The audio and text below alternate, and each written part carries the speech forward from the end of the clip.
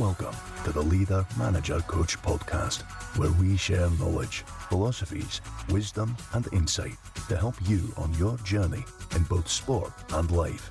Introducing your host, Rob Riles.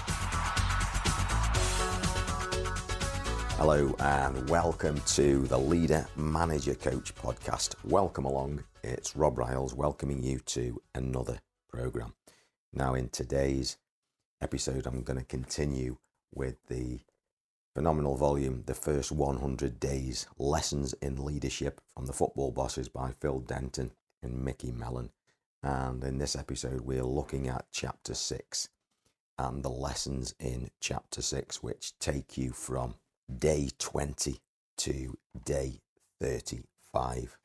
And they've entitled this particular chapter, Kaizen Culture, Tearing Down the Walls, Welcoming the World. And there's some real key lessons in here that take you onto the next stage of your management journey. If you haven't listened to the first 5 episodes, this may well appear to be, it does stand alone obviously, because the lessons in here are absolutely key leadership aspects that are relevant as standalone aspects. But if you have a look and have a listen to the previous 5 episodes, it will fit in much more seamlessly. So in this particular chapter, we're dealing with Day 20 to Day 35, as Mickey and Phil talk about. Okay, for me, the key concept, or one of the key concepts in this particular chapter, is the focus on the concept of Kaizen. Now, Kaizen, as far as I understand it, is a Japanese word, or originates from the Japanese language and Japanese culture, and essentially it means micro improvements, baby steps, millimeters at a time, little tiny changes one after the other that over a period of time create significant and lasting success. Examples. I think probably one of the greatest sporting examples that's been cited so many times is the British Sky cycling team, masterminded or led by Sir David Brailsford, who went about changing the course of British cycling history. And he puts it down to taking a team from not having won the Tour de France and not having any significant success in world rankings or Olympic Games to creating a world dominating force in cycling that won the Tour de France, that won gold medals at Olympics and became world champions. And he did it. And his story is evidence that making small, tiny, almost insignificant changes is the key, is the way forward. Little tiny things. And it's not the monumental one-day changes that the psychology of a human being wants. It's repetitive. It's sticking to basics. It's doing those little tiny things on as many aspects of performance as you can imagine. And this is a key concept at this particular point in the journey that Phil and Mickey talk about. The other thing that they get into pretty quickly is the environment, and they talk about Manchester United, and they talk about how an environment is key to success, which is why strong, powerful, positive words are key to success. If possible, nice, bright, airy rooms where people feel comfortable and warm, and environments where people aren't spread out and aren't isolated. That's where the tearing the walls come into it. And that's where at the current time, there's an awful lot of businesses who engage in and welcome and have a strong preference for open plan working, where there can be collaboration, where people feel that they're part of a team, that they're in a multidisciplinary unit that works together, that communicates, that has body language, that has eye contact, and so on, rather than people in isolation. And that, again, is something that we all have a little bit of control over, an agency with, in terms of our environment. Then we come on to the key aspect of culture and communication. If we go back to previous episodes, we remember how there was a great deal of work done pre-entering the job, after the success of the application and being awarded a job, being offered a job. There's all this work that goes into educating yourself on the environment you're going into, the personnel in the environment, the club, the culture, and everything surrounding it. And you have to know what the culture of that organisation is if you have any chance to be successful. You have to understand what you're going into. No good being on a military operation if it's jungle warfare and you don't know whether it's Arctic jungle or air combat. You are going to fail. Knowledge is key, and knowing the culture that you're going into is absolutely paramount. The world of football is littered with stories of this kind of thing. Let's be really brutal about this. If you are a type of manager, a type of coach who has a CV which makes great reading in terms of success at keeping clubs up, getting hold of relegation threatened teams, keeping them in a division, and then consolidating them to a level where they are established within the league that they want to be in.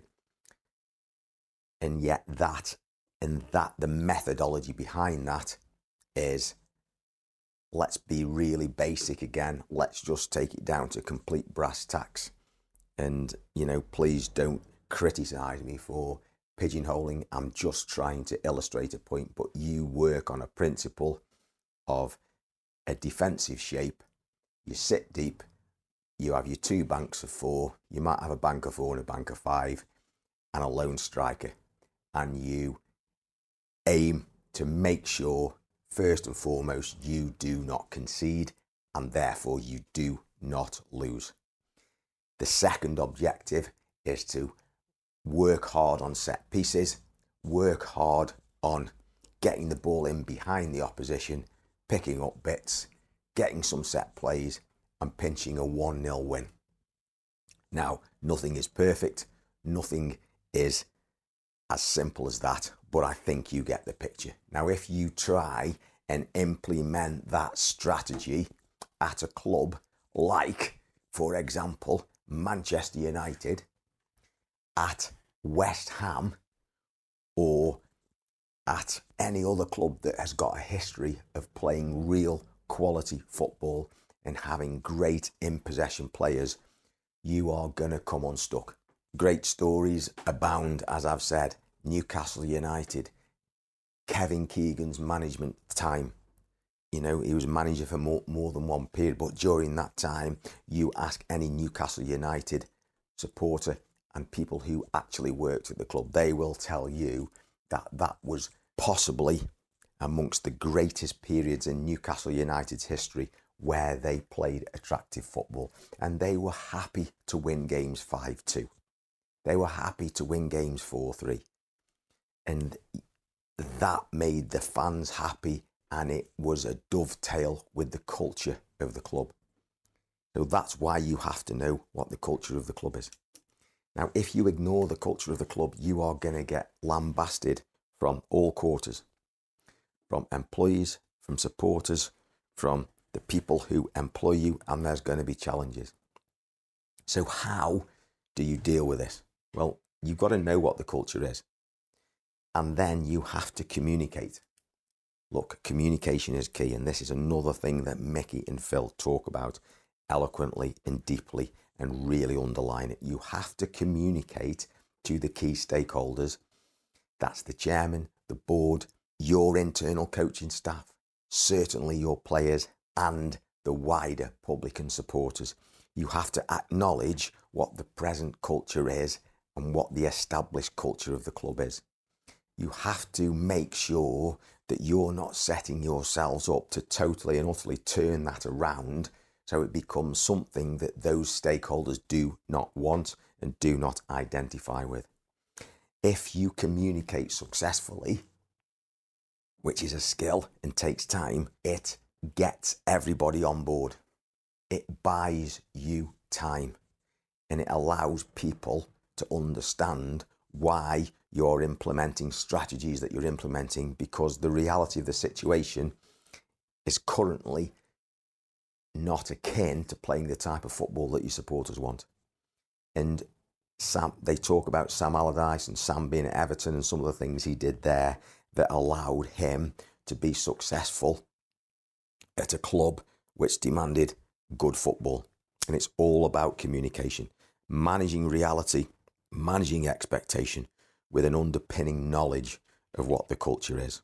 Within culture, and they cite Sam Allardyce with this, is that the biggest fear, the biggest issue is not motivation, is not inspiration, it's managing fear. And they quote Sam Allardyce and talk about the fact that if you can manage fear, eradicate fear, move fear on, get people out of a fear mindset, that will solve so many issues. I mean, you go into a dressing room before a game and you would not be surprised if you came across 11 individuals, or at least 9 out of the 11 sitting there with a big chunk of fear in their psyche at 10-3 before they go out. Not everybody, but a lot. And it's a great point. And the point here is not necessarily can you take away an individual's fear. It is a great point.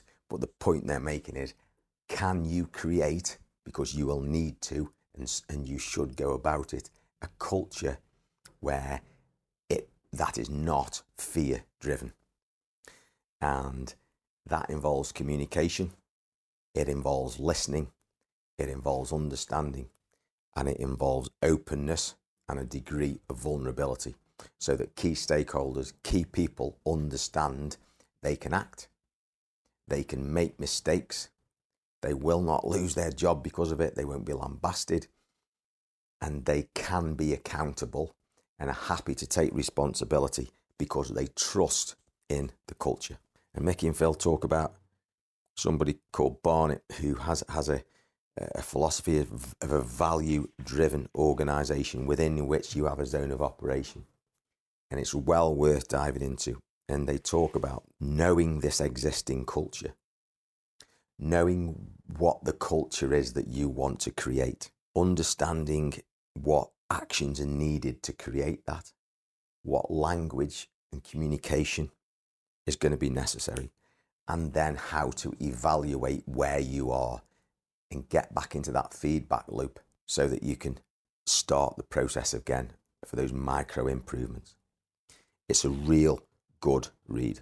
They underline that and link that with Matthew Syed's black box thinking. Syed's work on the difference between the medical profession and the airline industry in terms of their management of disaster, if you like.